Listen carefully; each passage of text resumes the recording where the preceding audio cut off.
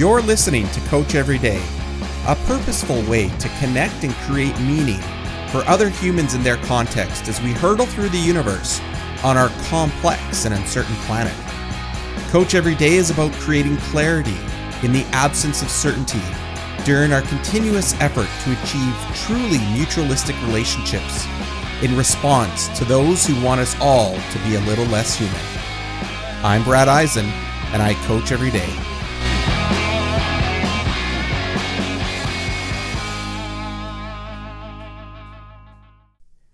We're so busy.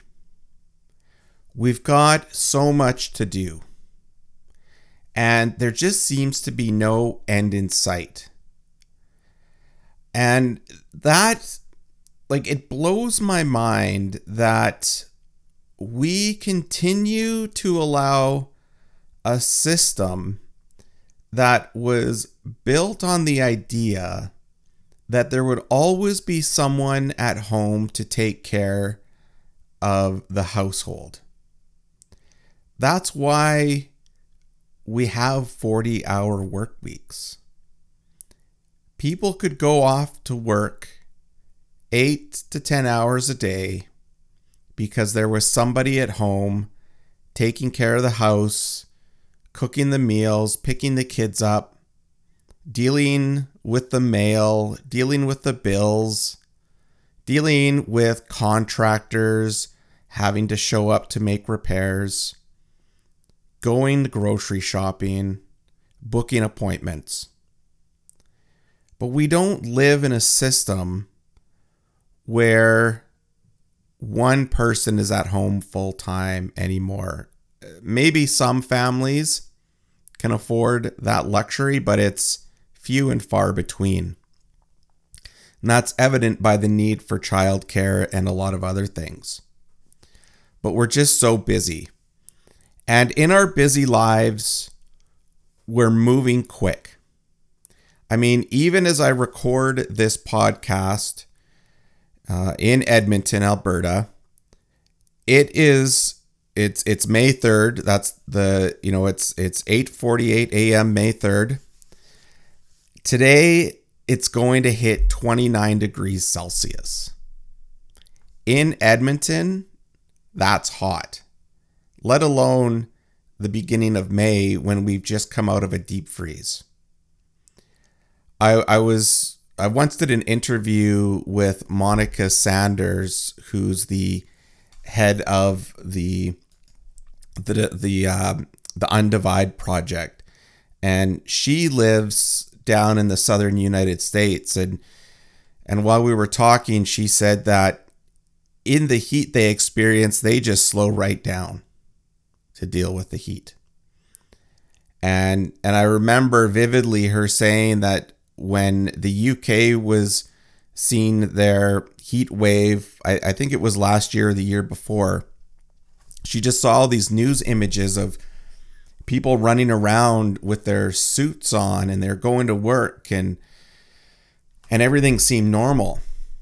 But when it gets that hot, you just need to slow down. And so I'm reminded that as we hit 29 degrees in northern Canada in the spring, at the beginning of May, we just need to slow down. And that's why for the Coaching for Complexity framework, that's why I made the second phase of the coaching sensing. Because sensing in coaching is about active listening. It's about empathy. It's about decoding nonverbal communication. And that all takes presence and time and non-judgment and the ability for us to slow down in the presence with those we're coaching. And so for this podcast, I want to talk, I want to get started on sensing. I'll have future episodes on sensing. But I want to talk about, and I'm going to tie this into with something called the Wallace line.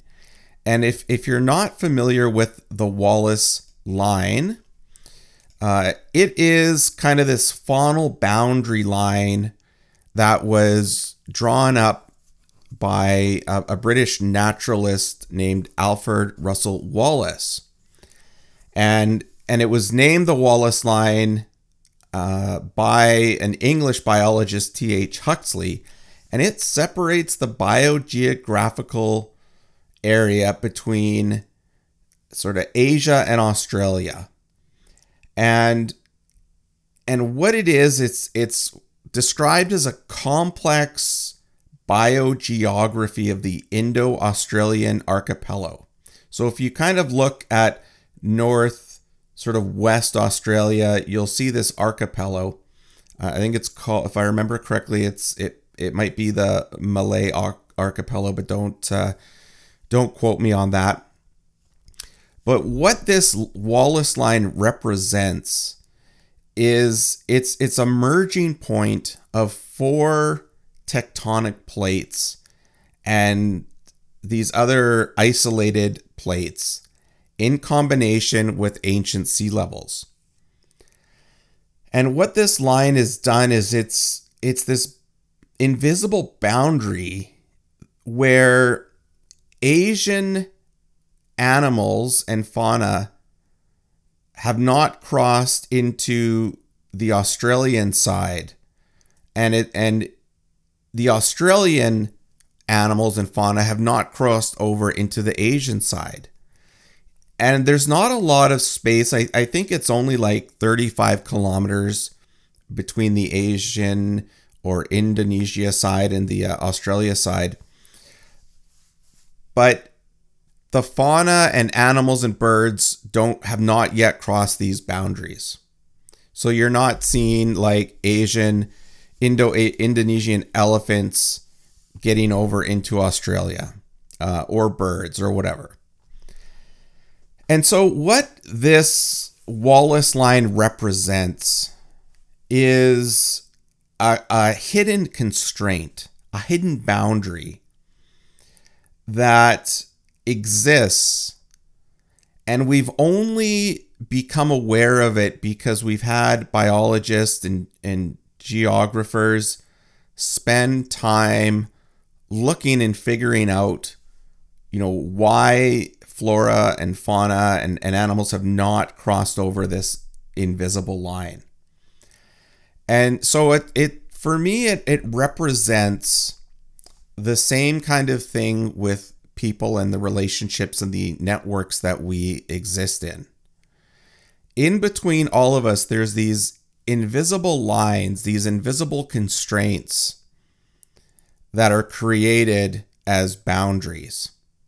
And they can be intentional or unintentional, said or unsaid, but they exist. So maybe at work, you've set boundaries with your coworkers. Or maybe in the office, you have this constraint or policy where, managers are not allowed to buy food for staff. And what is the impact of that type of constraint or boundary on an organization? And one of the best ways, I won't say the only way, but one of the best ways to sense those constraints within people, within networks, those invisible lines, is through sensing. And it's through the act of being present with those you're coaching. It's being in a non-judgmental way, as a way to kind of see and decode the said and unsaid verbal cues that you get from those you work with. And when you can work with a coachee and start to sense and uncover the things that you can't see or hear, you get an insight into who that person is in a way that you would never have gotten to know if you didn't take that time and didn't practice listening actively and trying to evoke some sort of awareness in who that person is and why they make decisions or behave in a certain way. Because as we know, much of the conflict that arises between people, between organizations, between networks, it's not so much the things that are, out in the open. It's the things that are underneath the water, like the Wallace Line, those tectonic plates that sit there that weren't found for, until recently. I think in the 1960s, tectonic plates, we became aware of them and their impact on the shifting of Earth. And so sensing in many contexts is about, seeing things in a different way, visualizing them, and mapping out the relationships. One analogy, you've ever heard of remote sensing. It's big in the forestry industry. There are organizations that will go out and take 3D photography of various sections of a forest. And then they'll use those imageries. They'll have someone identify, through those images, why certain trees or a stand of trees or, a patch of trees are growing in a certain area. They'll identify, why a birch tree stand exists where it does and why there are other types of trees around it. And then from that, they can also start to forecast what that forest will look like in the future. And that's done through something called remote sensing. So for the Coaching for Complexity framework, I've used sensing as the phase where you use your active listening skills and you use your powerful questions to have empathy with the coachee to support them in gathering and gaining a deeper understanding of their viewpoint and emotions.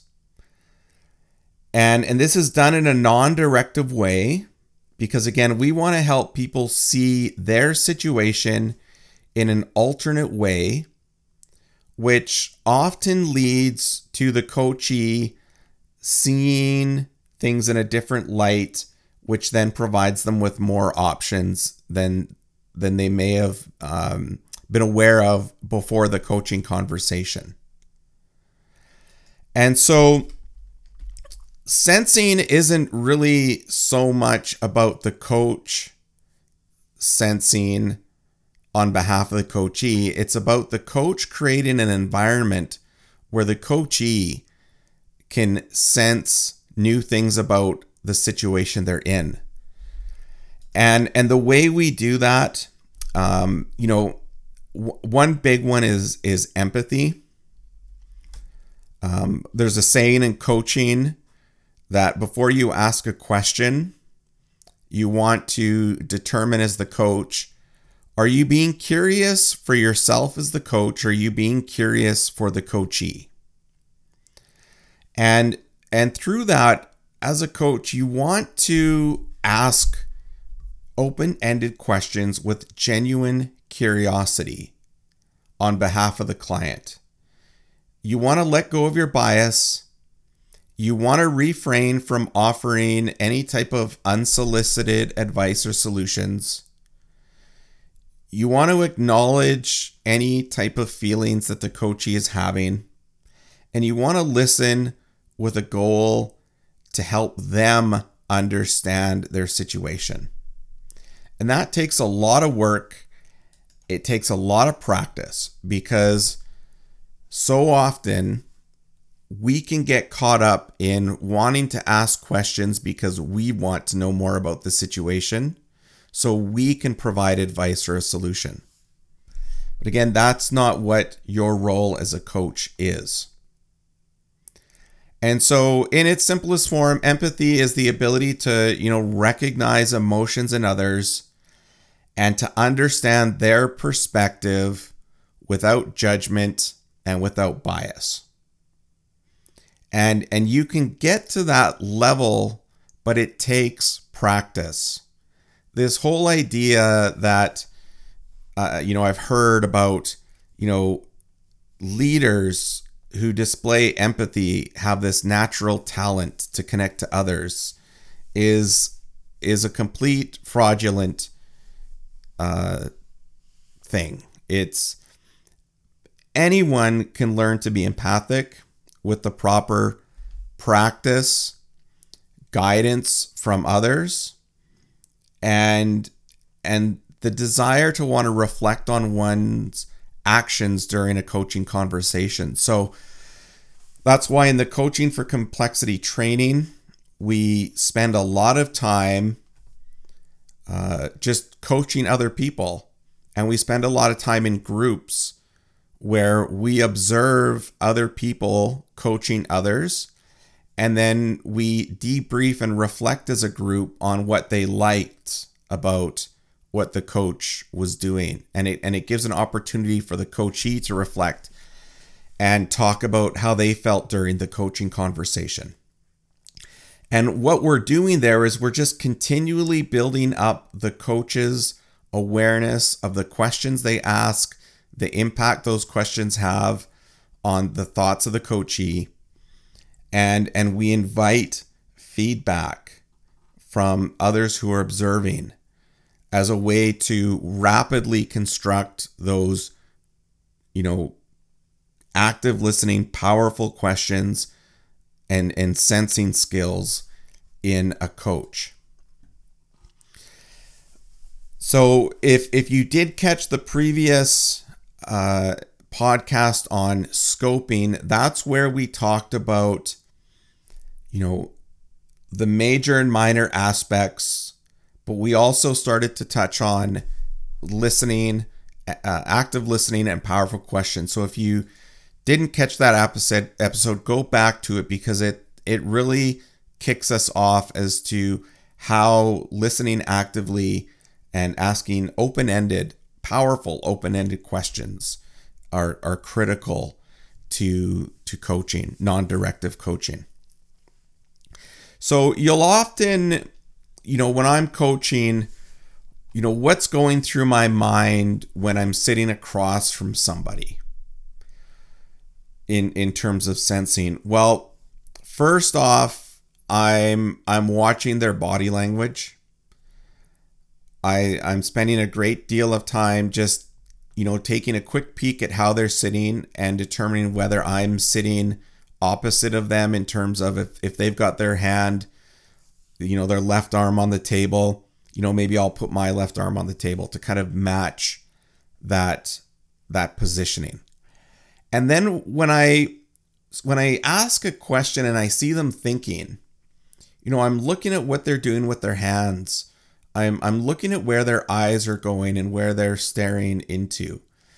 And I'm watching for changes in that physical behavior to sort of use that as a way to decode maybe what their thought process is like. So you might notice when you ask a question about a certain topic, the coachee could display some sort of tell, like scratching the back of their head or flicking their hair or, grabbing their hands, whatever it is. That's an indicator that something has shifted for them. And you want to bring awareness to that in terms of, asking and giving feedback. So it could be something like, if you're talking to a coachee, it could be something like, I notice whenever we talk about this subject and I ask a question, you scratch the back of your neck.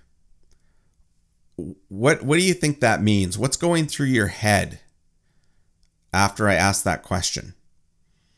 And then you can start to develop trends that maybe every time they scratch the back of their neck, it's because it's stressful, or maybe it's they're trying to land on an idea or a solution. But as a coach, it's our job to kind of pick up on that, be curious about what's making the coachee behave that way, and then to kind of bring awareness to them, to kind of uncover what they're thinking or what they might be seeing in their mind's eye. Because a lot of what they're thinking or seeing in their head is going to be critical to the conversation. Those kind of thoughts and ideas need to come out in the open so the coachee can verbalize it, and maybe it's something you could put in the coaching sandbox to test during a conversation. Because I like to tell people that a coaching conversation is like a sandbox. Whatever happens in this conversation doesn't necessarily mean it's going to happen out in real life. So let's play around with it. Let's test it here, see how it fits, see how it feels, and then maybe we can develop something around that. And that all kind of falls within this sensing phase of the coaching conversation. So after scoping, after you've kind of teased out the major and minor aspects, you start to use active listening and open-ended questions to shift into the sensing part of the conversation. And I mean, sensing doesn't start and end. You're sensing and scoping throughout the entire conversation. It's just that at some point in a coaching conversation, you'll move into other areas of the conversation that work specifically on identifying possible solutions or strategies, but only when the coachee is ready to do so. And even when you're moving into strategizing, supporting, and sustaining, you're still always sensing. And you may even go back into scoping to make sure that the minor aspect of the conversation is still being addressed. So after, 30 minutes, 40 minutes with a coachee, I might go back to check in and just make sure that, again, we're on track to meet the minor aspect of the conversation. So that is sensing in a nutshell. We've got more on sensing in our non-directive coaching Wikipedia or wiki, which you can find on a link in the description to this podcast. So I would encourage you to go check out the wiki, learn a little bit more about sensing in the other phases for coaching with complexity. And if, keep that wiki in your favorites bar or on your browser tab, because we're always updating it and adding new information as it becomes available. So I hope you enjoyed this podcast. And as usual, stay human, coach every day.